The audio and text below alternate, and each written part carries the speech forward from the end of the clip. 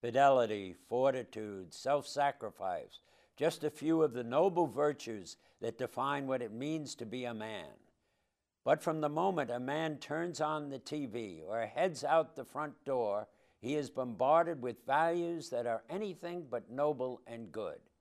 Join our guest, Franciscan University's Director of Evangelization, Father Dominic Foster, TOR, as we talk about what it takes to become a real man of Christian virtue.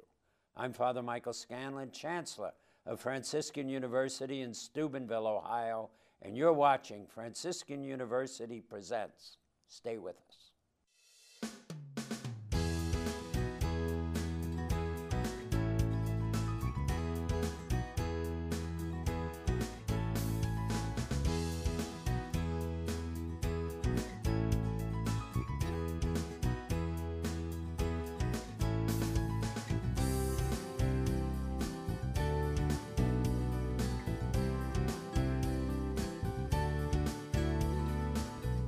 Talking about men of Christian virtue. We have our regular panelists here, Dr. Regis Martin, Professor of Systematic Theology, and Dr. Scott Hahn, Professor of Biblical Theology. And our special guest, Father Dominic Foster, graduated from the university in 1996, and since 2005 has been a priest of a Franciscan order, the Third Order Regular. He's led young adult groups, ministered to African-American parishes, and served as a campus minister at a public and Catholic university. Currently, Father Dominic is Franciscan University's Director of Evangelization, which includes developing men's and women's ministries. And I've got a little hoarse voice, but that'll be fine. We'll have a fourth person, a horse, with us today. So, Dominic, in my day, manly virtues were looked upon as heroes. Be staunch, John Wayne, get out there. But today, it kind of gets scorned and frowned on. What's going on here? I think there's a lot of reasons for that, Father Mike, and I think partly economic and partly ideological. I think the feminist movement has done a lot in terms of questioning the necessity of fatherhood, and in terms of making male strength and male power almost suspect. The idea is that women have been victimized by men, and so anything that smacks of male strength is a way of asserting superiority and dominance, and therefore traditionally male virtues, I think, have become suspect. And I think also in terms of the economic end of things, what we see is that in olden times, male strength was necessary and in terms of like a farming, agricultural type of community. But in the industrial age and now in the information age, there's a sense in which the necessity of the male as the economic provider is not a given anymore. Well, that's a good comprehensive answer that we'll have to get into much more deeply. But what male traits are considered normal today and yet contrary to Catholic sensibilities through the ages? I think when you look at the way that a lot of young men are raised today, there is an extreme tendency toward passivity. In the old days, a young boy grew up handing his father tools and learning how to do things that required a certain amount of skill. When I was a boy growing up in Maine, one of the old timers I knew told me that when he was 10 and 11 years old, he and his friends would go out into the woods in the middle of winter and cut down trees and build cabins for fun. That isn't really the case anymore. A lot of the boys today are raised essentially with video games behind computer screens. I think what happens then is a polarization occurs. It's sort of like you move from the center where you have manly virtues that come mostly from your father, and then as you begin to see the culture shifting to this fatherless situation, where either the father has left the family or is just simply absent because of work or what have you. You know, I had you as a student back in the early 90s. We were talking about this before the show. We had this book we were reading by David Blankenhorn, Fatherless America. Around the same time, we had a professor here, Umberto Belli, from Nicaragua, who was escaping the Sandinista regime, and he was teaching sociology. When I came here, he was leaving, but I heard his lecture. And he had studied the young men in Nicaragua who had grown up without fathers, and he was describing, I forget exactly the term that he used in Spanish, but it was this machismo tendency. So you're extremely passive on the one hand, and almost effeminate, and then suddenly you become aggressive and lustful and violent, and you identify that as manliness. And what he was showing was that as a result of this fatherless upbringing, you would either be like a mama's boy and very passive and quiescent, or you'd be overly aggressive, hyper-aggressive. But he said, you're very hard-pressed to find the mean for men in my culture. Yeah, which is exactly the meaning of virtue. You strike that mean between the two extremes. I mean, virtue is supposed to be reasonable, balanced, judicious. I mean, that's the Aristotelian ideal. I was struck by the illustration you gave of feminism and the impact it has had. It's been altogether, I think, inimical because they have managed to strip virtue of its attraction, I mean, particularly for men. They've driven a wedge between valor and sensitivity, as if you've got to choose. I'm going to be John Wayne or I'm going to be Alan Alda. I mean, why can't you somehow integrate the two? That's amazing. John Wayne and Alden Alda. I'm still wrestling with that one. Reeling. But what about this fatherlessness? You know, that's in our culture now, right? It's not just... Oh, it certainly is. I mean, you have a situation now where adolescent males have got to balance this virtue, you know, because on the one hand, they seek pleasure. On the other hand, they want power. And sex in particular is the area of vulnerability because that's where you have intensive pleasure and at the same time, this sense of power. And so pornography has fueled this, especially in the absence of fathers. But what's so interesting about this, you know, in conjunction with feminism, you know, recent studies have shown that 30 years ago, pornography was viewed by men 99.5%. Now it's 30 to 35% women viewing pornography. And they are now in pursuit of this pleasure and power. So that women now are using sex in a predatory way, which I think in some ways emasculates men even more. So you're talking about those who actually view pornography. View pornography. 30 to 35% are women. Not that 99% did it, but rather that taking the group that views it, yes. Yes, I mean, it used to be exclusively male, and that, you know, that completely distorted the male view of what sex is. It strips it of intimacy and responsibility and commitment. But what's so scary is that feminism has this trajectory whereby sex has now become a tool for power as well as pleasure, and so it's becoming a predatory principle. And so the war of the sexes in some ways exaggerates this tendency. And the lack of a father feeds into this. Yeah, you have no compass, and yet you have to keep walking. You know? Well, this is really disturbing. I mean, we know what naked men look like. They're not very attractive. And to think that women would find this enticing, that's pretty unsettling stuff. But it's about power. It's about emasculating men. And in terms of the contribution of feminism, I think what it's done is it has rendered essentially male power as being suspect. In other words, that male strength is the enemy. And I think what we would say from a Catholic position is that strength and power are proper to the male. But in terms of virtue-based education, is that it's a matter of channeling that power in a godly way. It's taking that power and that phallus and subjecting it to right reason. It's the distinction between power and authority. I mean, men can lord it over women. I think Eve felt that way after they were, after they were expelled from the garden. But authority is something lawful and good and indispensable to the maintenance of order. And it comes from sacrifice and commitment. I mean, you don't just simply impose authority. You have to kind of exemplify the virtues that inspire trust and obedience in order to exercise authority. And what you're saying, Scott, really, in my mind, there is a prejudice that Christianity and that Catholicism in particular is for women. And we've seen this all throughout history. And very often what we see is sort of the holy card image of holiness, that sort of airbrushed, very effeminate-looking saint. Yeah. And I think one thing it's critical for the body of Christ to recover is the idea that Jesus is a masculine figure. Right. And I think when you see the way that Jesus laid it all down on the cross for us, it was a sacrificial ethos. Well, the exquisite example of that caricature you describe is Saint Aloysius Gonzaga. And I remember being very struck by something Father Benedict Grishel said, that when people look at him and they see the lily and the wan, sort of wimpy look, that's not Aloysius, that's the artist. He had a problem. Right. Aloysius was incredibly strong and manly. I mean, he perished in that plague.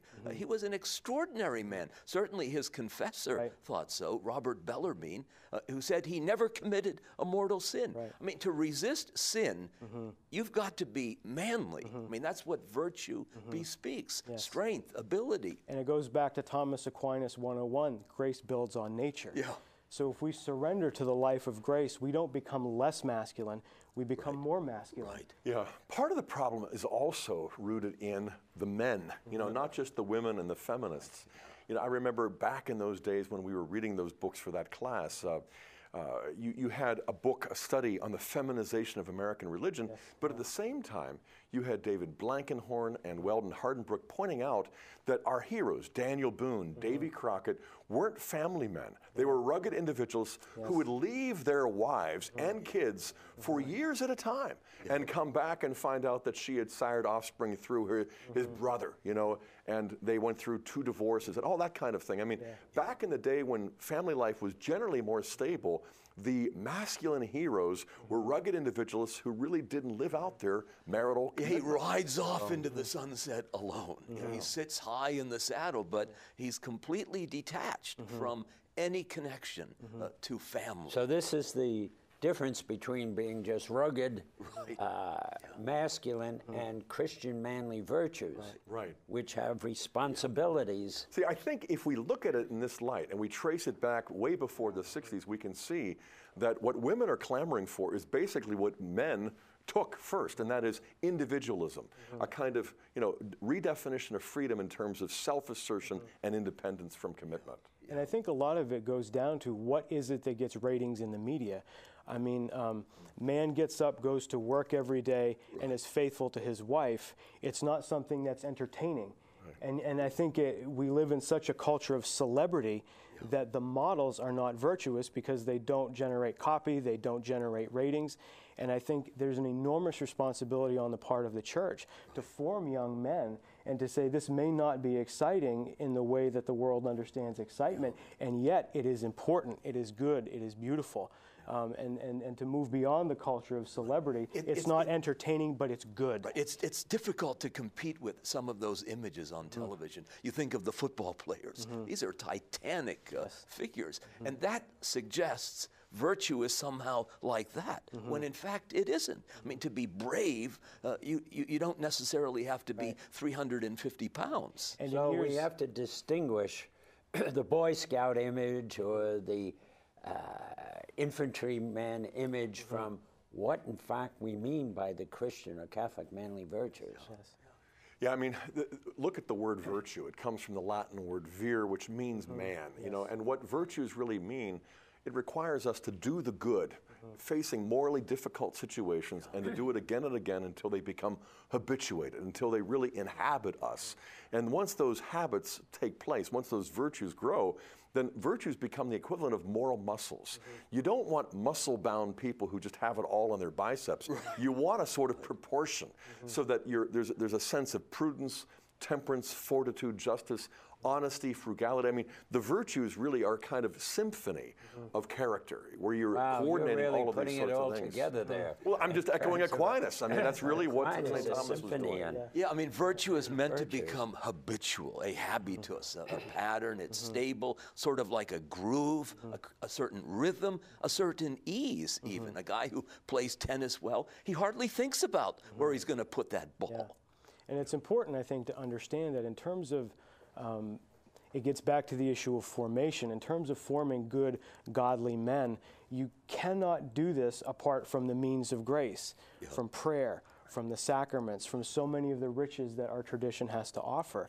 And so it's not simply a matter of saying X is a virtue, but we have to work in a constant, ongoing way with Catholic children and Catholic young adults to get them plugged into the means of grace and living that in a habitual the way. merely human exercise of virtue will leave us inhuman. We need grace to be good. So when we come back, we're going to be specifically Catholic. How do you develop, how do you understand these manly virtues within the teaching and life of the Catholic Church?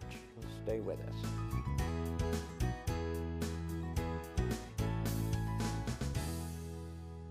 The idea of manhood that's typically transmitted to millions of people occurs, for instance, when we watch sporting events. I can just recount the times that I'm here on campus watching a football game with my younger brother, and on the screen pops the typical husband who is lazy, insensitive, and uncaring about what's going on in his family, what's going on around the world.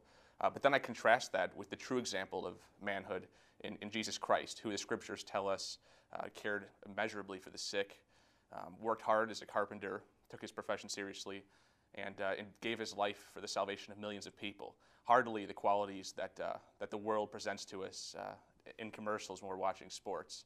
So I find in my own experience that looking to scriptures and looking at the example of Christ Jesus presents us with the true portrait of manhood that all of us can aspire to. I came here to Franciscan not only to grow in my academics, but also to grow in my faith and to become really what God wanted me to become. I walk into Mass sometimes and I'm flabbergasted about the crowds that attend even daily Masses. It's just so refreshing to see so many young people on fire with God and excited to be at Mass, excited to celebrate the Eucharist. Franciscan University of Steubenville is academically challenging and passionately Catholic.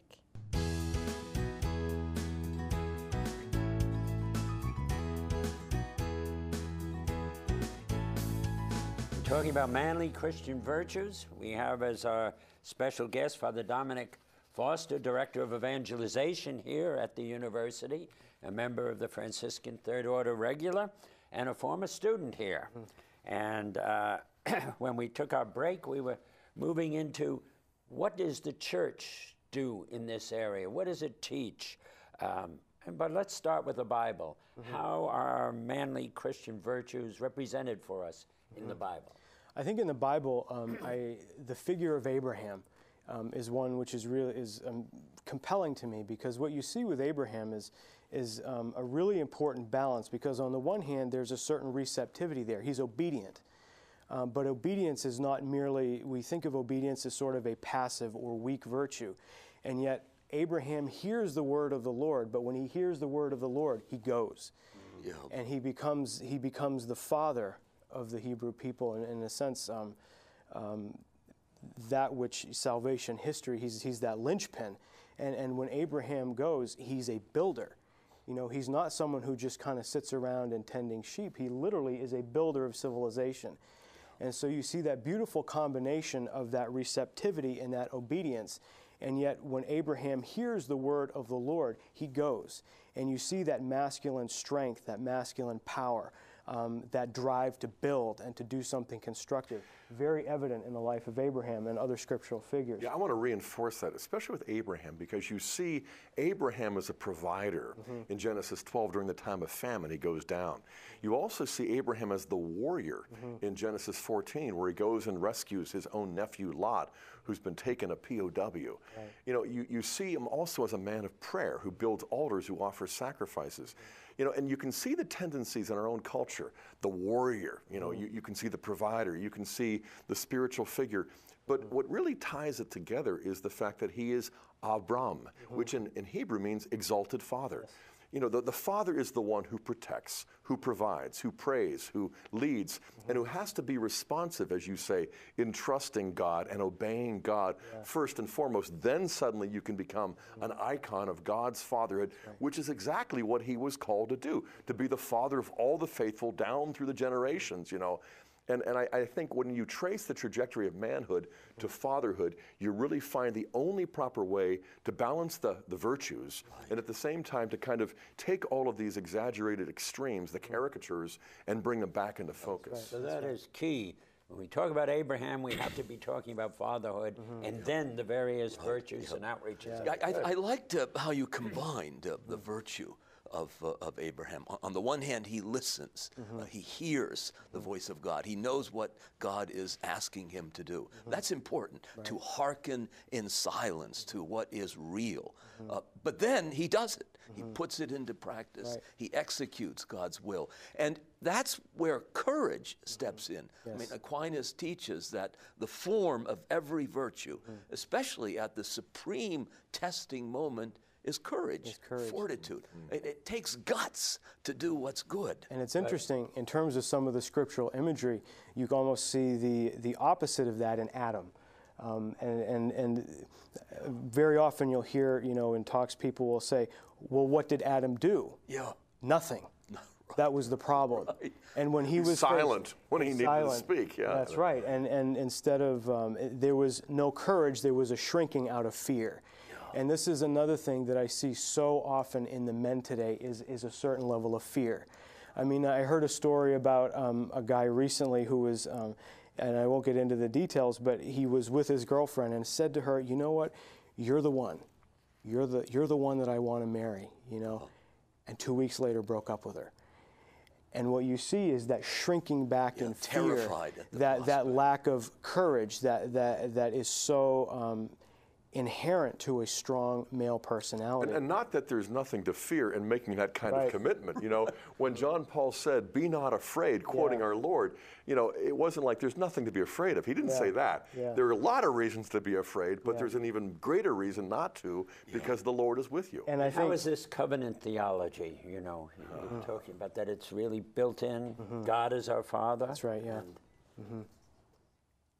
Covenant theology, if I can just step in for a second, because... You know a thing or two about this, Scott, don't you? Yeah. I've been studying it for a few days. All right, good. 35 years and going. But, getting back to Abraham, he's the one with whom God makes this covenant that is going to stretch out to include all nations. And his name means exalted father, and yet what a strange paradox that he goes a whole century without ever becoming a father. And so what is God up to? Well, it's paradoxical, and yet it's also revealing, because there's fatherhood according to the flesh, as John Paul puts it, then there's fatherhood according to the Spirit. And the covenant shows us that fatherhood is more than biological. It's really ultimately theological. We think we know what fatherhood means. You've got to have a body, you've got to have gender, male, you've got to have organ, you've got to have sex, you've got to have marriage. That's fatherhood, except God doesn't have a body, he doesn't have gender, he doesn't have organs or sex or marriages, and yet that doesn't make him less of a father. He's infinitely more. And so God has to use a man like Abraham's faith and obedience to reveal to the world fatherhood is not what you think it is. Fatherhood according to the flesh is one thing, but the covenant reveals fatherhood according to the Spirit. And not only Abraham, but St. Joseph gives that trust and obedience. Let's bring out the saints and how they teach us this fatherhood. St. Joseph is not just a foster father or a legal father. He's a virgin father, like Mary's a virgin mother. And so he becomes an archetype, an icon of the priest as well, who for Aquinas wasn't less of a father than me or Regis, but more. Scott, when you were talking about fatherhood according to the Spirit, my heart inside of me was just jumping. The school newspaper asked me when I first came here, what is it that you most like being about a priest? What is it you most like about the priesthood? And I knew immediately what the answer was. The answer was being a spiritual father. And there's such a deep-rooted prejudice that celibacy is somehow the antithesis of fatherhood. And in terms of fatherhood within the Catholic tradition, the spiritual fatherhood of the priest is one way in which I think the Church has a lot to teach the world about fatherhood. And that fatherhood according to the Spirit. And, it's not that we call God Father because he acts like human fathers or men. Men are fathers because they image the fatherhood of God.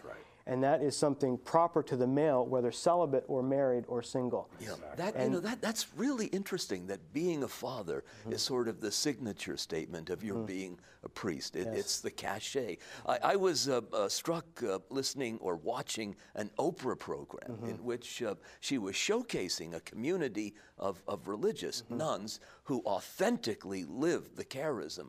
And the thing that most astonished her was they're telling her repeatedly, we wear this habit because it is our wedding dress, and it signifies our marriage to Jesus. We are brides of Christ. That's who they are, brides, and you are a father. That's who you are. It reaches right down to the bottom of your being. I expect that is a source of great consolation. And I can honestly say that if I had really felt in my heart that the priesthood was a negation of fatherhood, I wouldn't have done it. Yeah, right. But that's not, but again, the idea that grace builds on nature, this is not God's way to call a man to be a priest and then negate his fatherhood. And we've lost, I think, a good deal of that mystery, that mystique, when we describe the priest as the facilitator of community, and the Regis, presider. In the same way, what that reminds me is there's been so much post-conciliar teaching about the family as the domestic church.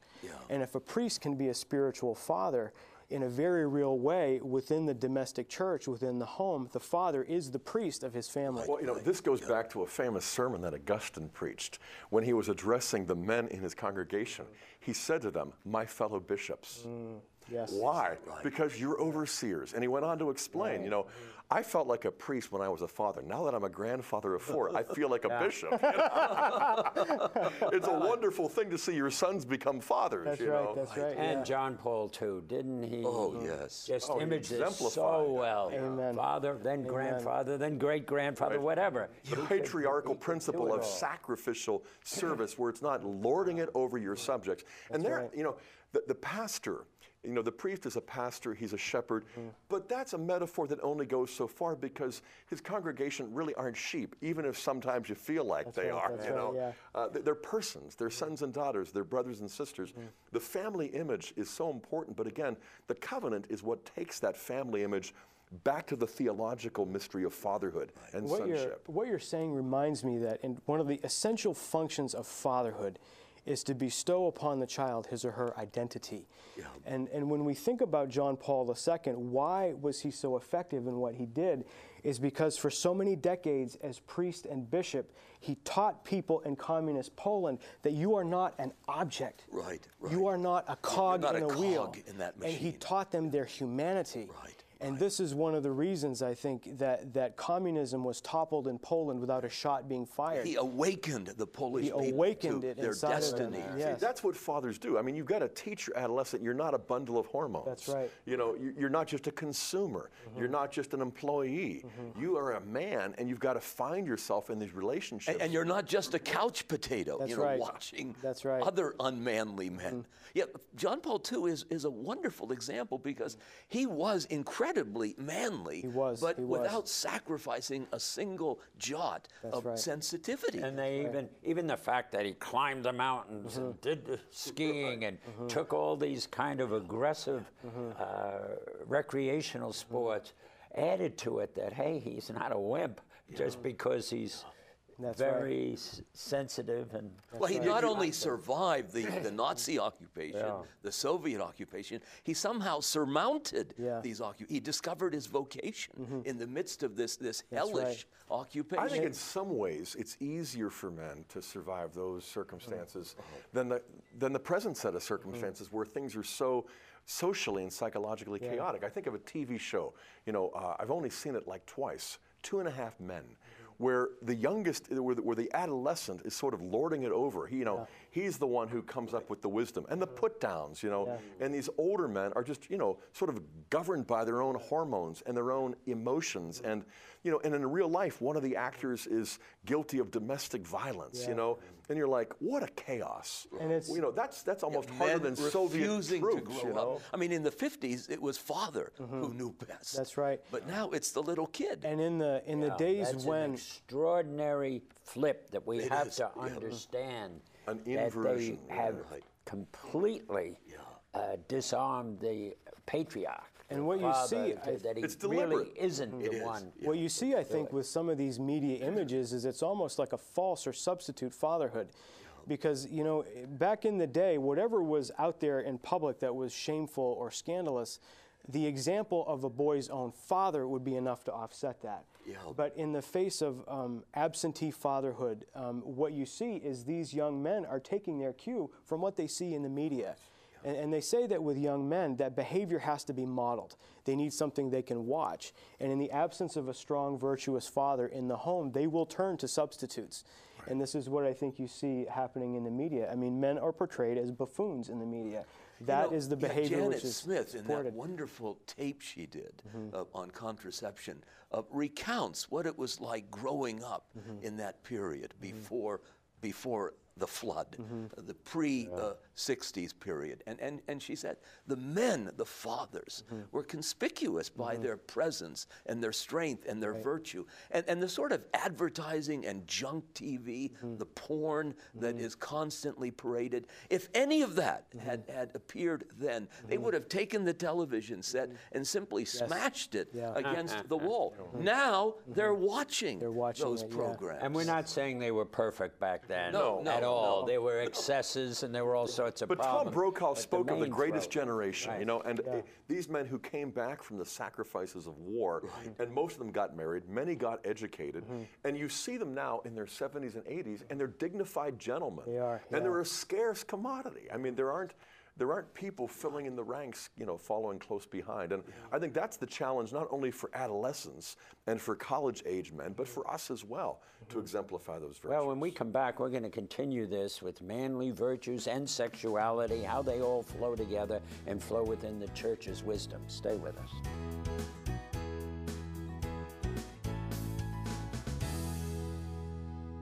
I remember walking across the country one summer, doing pro-life work and reflecting on manhood, the difference between the manhood of the world and the manhood of Jesus Christ.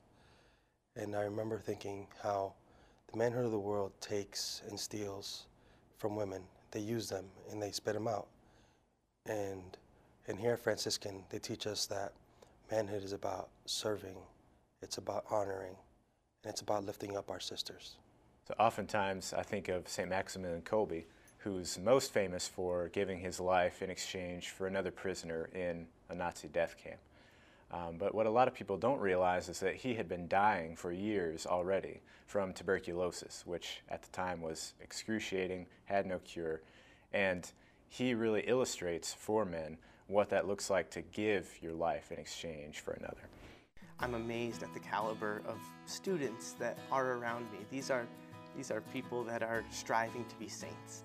When you look around you, you see people who are full and people who are complete and people that are searching to grow in all areas of their life. This isn't something that you can find in most places. It truly has been a challenging academic experience that is preparing me very well for the medical field. Franciscan University is academically challenging and passionately Catholic.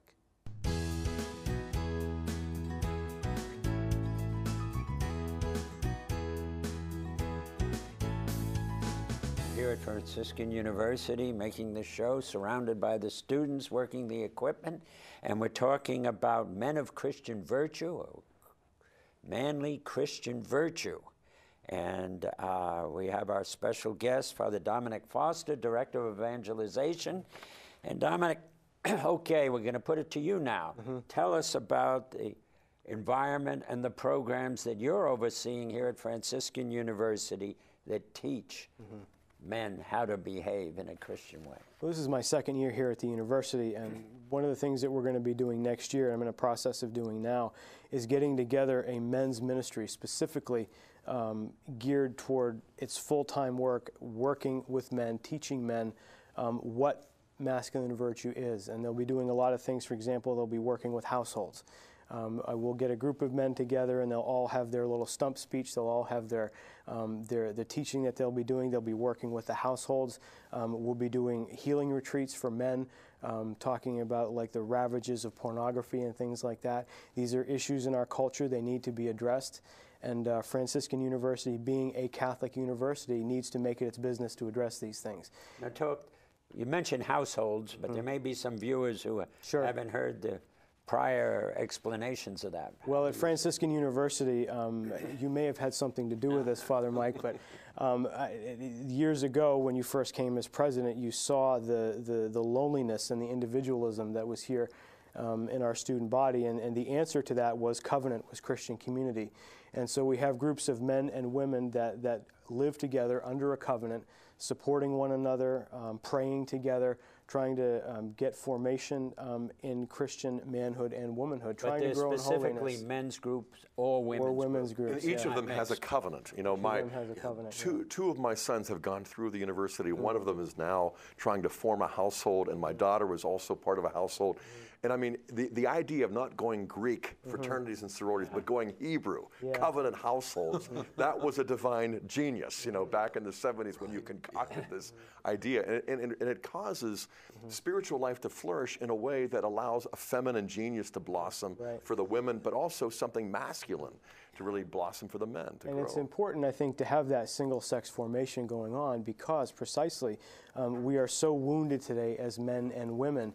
And to be able to have this sort of structure in place at the university, it gives us a very natural outlet to be able to deal specifically with these issues. You had identified the ravages, I think you said, of pornography. And it does occur to me that the source of that may be a larger scourge, that of loneliness, anonymity.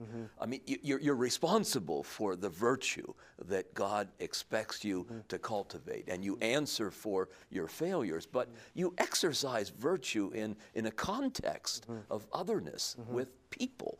And if these are people who support you, encourage you, fortify the good choices you make, then you may grow up to become a saint. What you're saying, Regis, you know, specifically with the issue of pornography reminds me, you know, that pornography is both the source of loneliness, but the result of it is loneliness.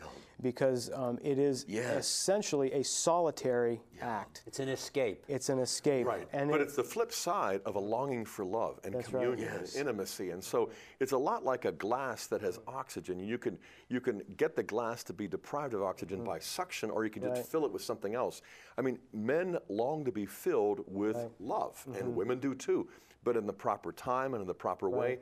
This is why the households, you know, prayer, they go to Mass together, they might pray the rosary, you know, but they also play sports, you know, and they do other things together that really gives them that social context. So you're not just trying to fight pornography or fight lust on your own in a vacuum. It's not a negative sport, it's a positive. Exactly. It's doing things that really flow from who you are and how grace works in you to push forward and out. But I mean, this social network is, you know, something that is beautiful on campus, but it's rare outside of this campus. I guess for a lot of people, the decisive moment in the day is when they have to turn it off. Wasn't it St. Jose Maria Escriva who said the most heroic act of the day is when you respond positively to the alarm clock? You wake up. Heroic moment. That's the heroic moment. And even a pagan, Marcus Aurelius, tells us that when you have to wake up in the morning, don't be reluctant, don't repine, because you are about to begin the business of being a human being. That's right. Wow. That's right. Yeah. I mean, dogs don't have that problem, but for men, it's a challenge. You know, something else I want to bring up in connection with pornography and the epidemic of internet pornography. There is another phenomenon, too, that often goes unrecognized, undiagnosed. I first heard about it from a professor at Princeton Seminary, Professor Chari. She was describing paterphobia, that is especially common among women, but it's also common among men. That when you hear about fatherhood, you have ugly images. You know, so what do you have instead? The images that the internet supplies. And I think that's why, you know, you need not just the firm resolution not to do it again. You really need a whole set of alternatives. You need alternative role models you can emulate. You also need alternative activities with others. You know, same sex, like in a household, but also social settings where you're, you know, guys and gals are coming together. And it has to be spiritual as well as just, you know, recreational and that sort of thing. And, you know, the challenge to rebuild godly culture for manly virtue, I mean, it is gargantuan, but it is absolutely vital. And so, theology of the body, we hear it all over campus and constantly. How does that fit in and give us direction here? I think what John Paul II is obviously right. the teacher. I think what it does is it calls us theology of the body to understand sexuality in the totality of what it means to be a human person. And this was really one of the things that is very consistent in John Paul's life. And in Love and Responsibility, one of the things he says that the sexual value of the woman is not simply in her body. Yeah. And I think what has happened as a result of pornography and as a result of so much of the cultural influences is that we have seen sex radically distinct from other parts of human personhood. And I think what John Paul II is trying to teach us is that sexuality is part of personhood, and it is not simply a matter of the body, but it's a matter of one's identity as man or woman, which is part of a whole complex of characteristics and traits that have to develop in tandem with one another. And precisely the problem of something like pornography is that it allows a male to experience sexual gratification while having no demands made upon him whatsoever. So it's irresponsible. It's irresponsible. To who they were. But you know, it puts such a wonderful spin on the whole domain of the sexual, because it begins with the original unity of man and woman. It doesn't begin with a depraved state, the corruption of the body, the fall from grace. And it's amazing to me because sort of the cultural stereotype is that the church is obsessed with sex. And I have to just marvel at that because, you know, you look at something like internet pornography. Is it the church that's obsessed with sex, or is it the world that's obsessed with sex? It's a wash. And the world is upset at the church for not being that's obsessed. Right. And what John Paul II's theology of the body does is it counters that stereotype squarely and says, no, the Catholic Church thinks that sexuality is inherently good and a necessary part of human life. It remedies, I think, what is becoming a pornographic imagination that's reductionistic. It reduces everybody to his or her parts. Yeah, there's now a verb, to be pornographied. Yeah. No, Is that right? Yeah, Wow. you really have your imagination shaped by the images of pornography.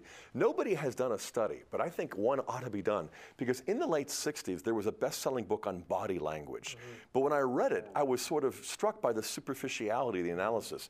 You were looking at posture, you know, your manners, and whether it was flirtatious or a come-on. You know, 10 years later, in the late 70s, that's when John Paul wasn't doing body language, but the theology of the body to show that, you know, the body is a sacrament of the person. You know, and in theology, we make this important distinction between nature and person. You know, nature is what men and women share in common. Christ assumed a human nature. You know, and that's the source of natural law, and that's where the church got most of its teaching. But you also have persons as well as natures. In God, you've got 3 persons in one nature. In Jesus, you got 1 person in 2 natures. I think this is the breakthrough, that when you look at the body, you recognize something more than human nature in a generic sense. You see a living image of the person as son or daughter, man, woman, husband, wife. And it's that language. It's much more than a come on or a flirtatious or stay away. You know, it's not just reading posture, it's reading persons. And that's such a breakthrough. And yet, as Weigel says, it's a theological time bomb. You know, it's still ticking. It hasn't really fully exploded. And you know, this is a market that we Catholics have cornered because we believe in the resurrection of the body. You get this body back and it'll be glorified, radiant with beauty. So there must be something good about it, even in this natural state. It'll be gendered. You know, the Blessed Virgin's body was assumed into heaven, but it didn't suddenly just become generic. She is now a mother in glory.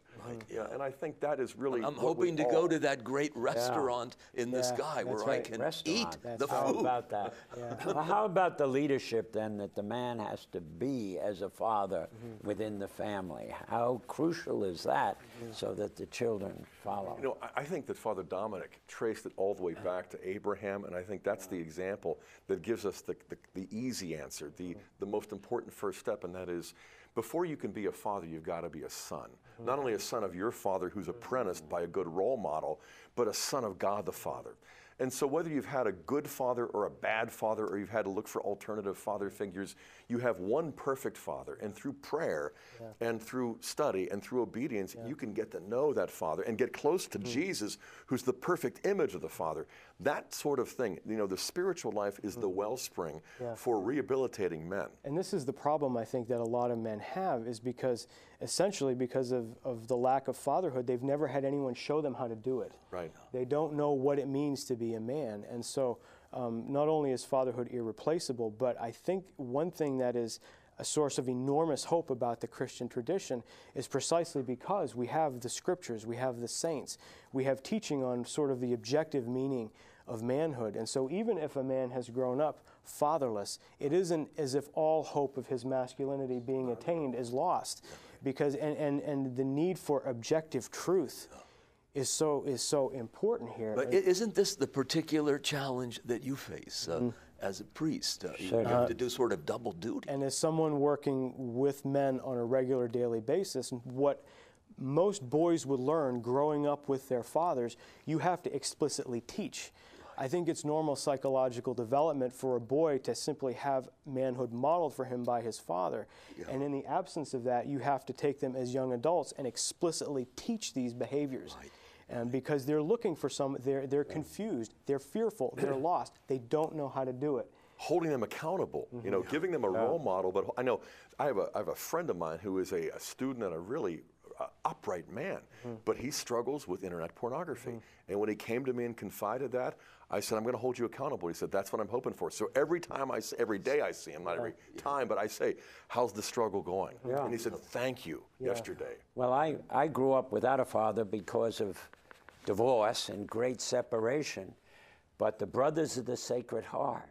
I went to boarding school, and I immediately attached, and there was one brother, Brother Burton. He was the father figure, and he told me how to live, and he modeled it, and he was there for me, and I just knew it. And it was such a wonderful gift of the Catholic Church that these religious brothers could step in and be the father that you didn't have. Yeah, what happens to young boys when there is no father and there's no surrogate or substitute? There's no Father Dominic or Father Michael. Well, happily, there are some good coaches around. Yeah, coaching to me is surrogate fatherhood. And you know, Father Brian Kavanaugh brings this point out a lot, you know, that a priest, a leader, is really a coach, and a father is a coach. You've got to figure out, okay, where are they strong, where are they weak, encourage them, don't put them down too much, you know, bring out the best. And this coaching is critical, and in working with young men, you have to achieve a real balance, because on the one hand, they already feel bad about themselves, and so you can't put a lot of guilt and a lot of reinforcing their failure and inadequacy. On the other hand, when you're dealing with men, you have to be very direct.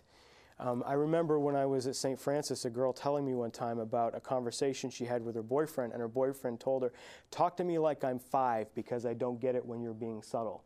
And I think this is one of the ways that in some way we fail working with men, is because we're afraid of the conflict, we're afraid of giving it to them in a direct manner. Don't want to hurt their feelings. And yet what you find is they appreciate that. And I think it's so important to be willing to engage them at that level and just be very direct and say, this is right, this is wrong. We're going to break here, and when we come back, we're going to give final takeaway thoughts that can help you in pursuit of this manly Christian virtue. Stay with us.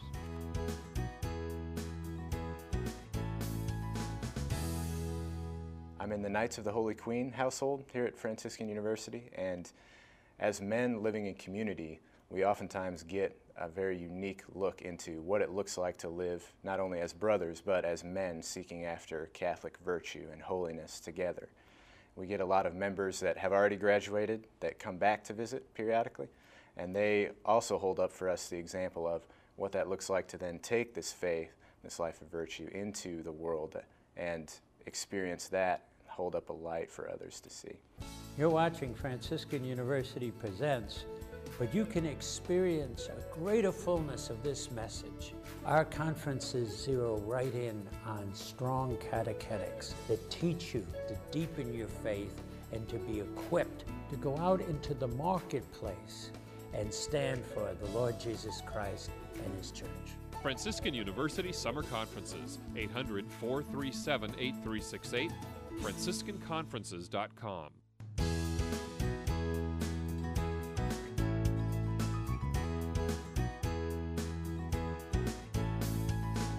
We've been talking about men of Christian virtue. What is the virtue that we need to have to really be a Christian man, and what is the church teaching on it?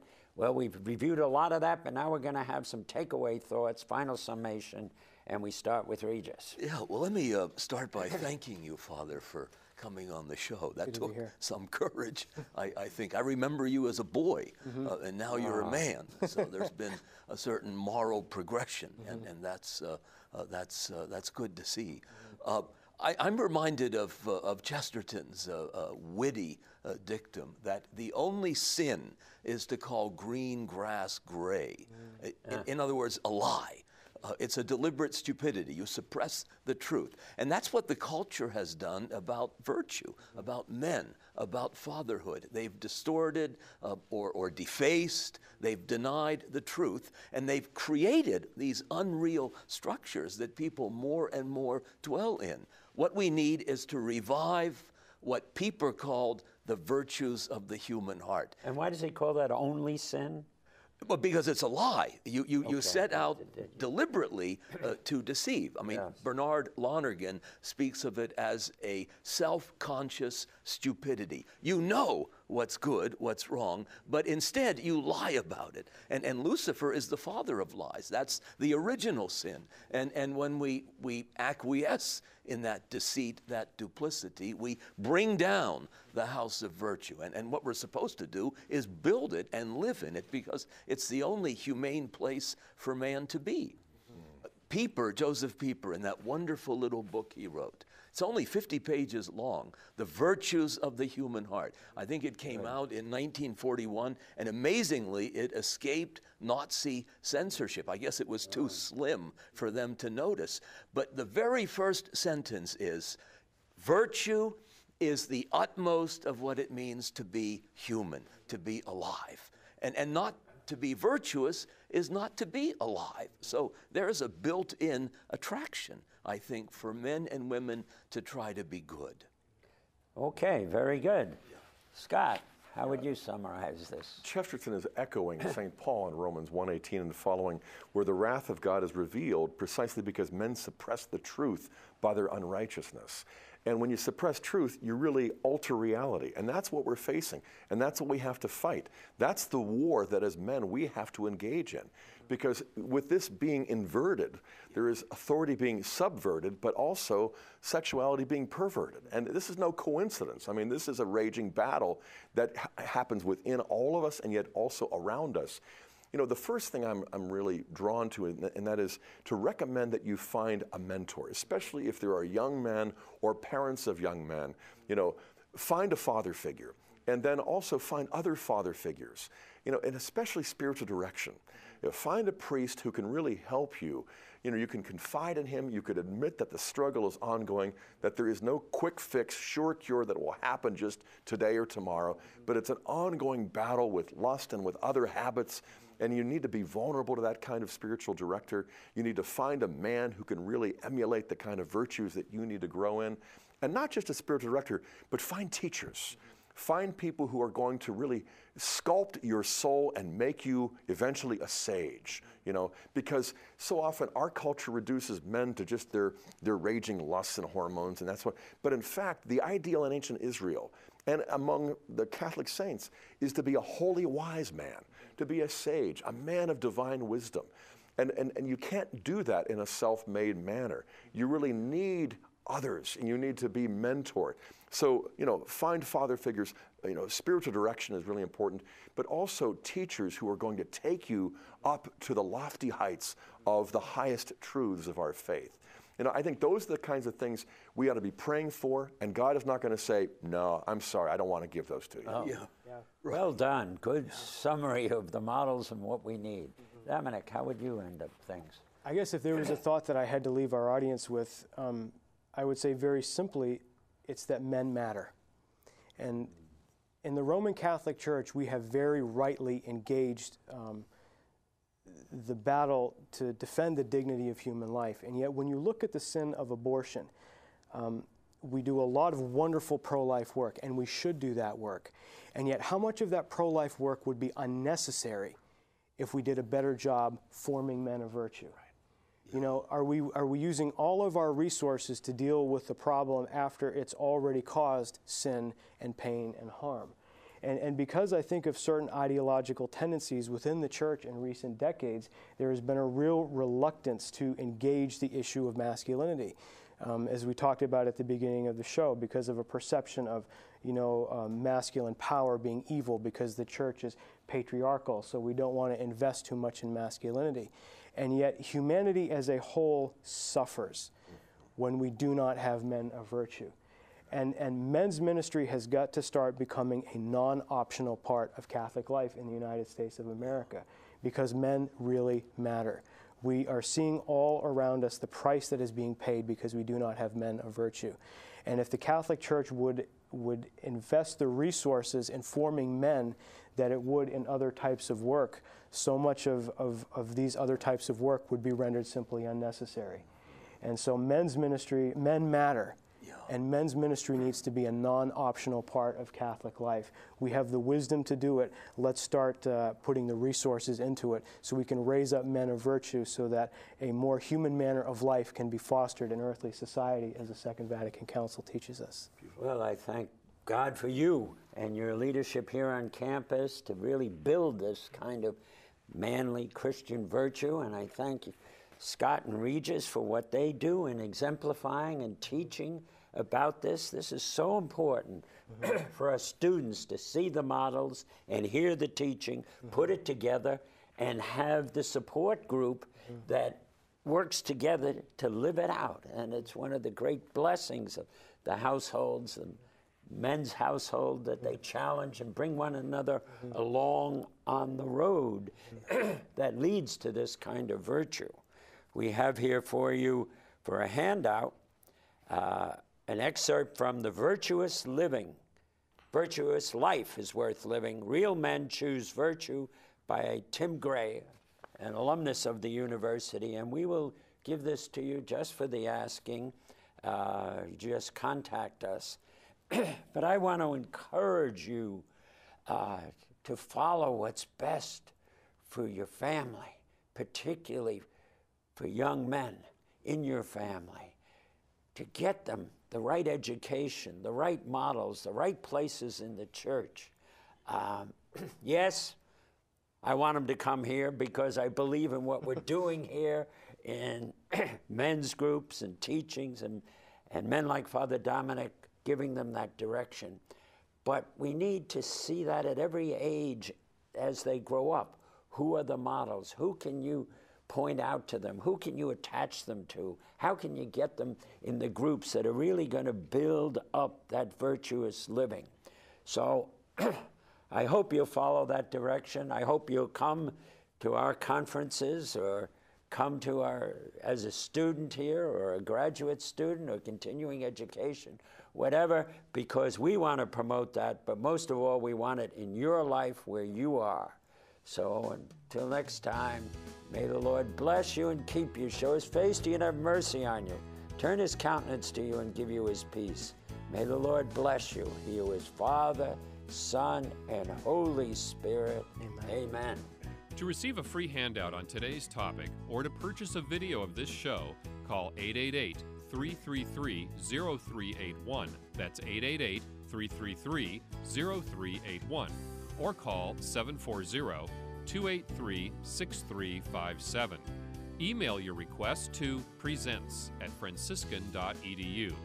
Or write to Franciscan University Presents, Franciscan University of Steubenville, 1235 University Boulevard, Steubenville, Ohio, 43952.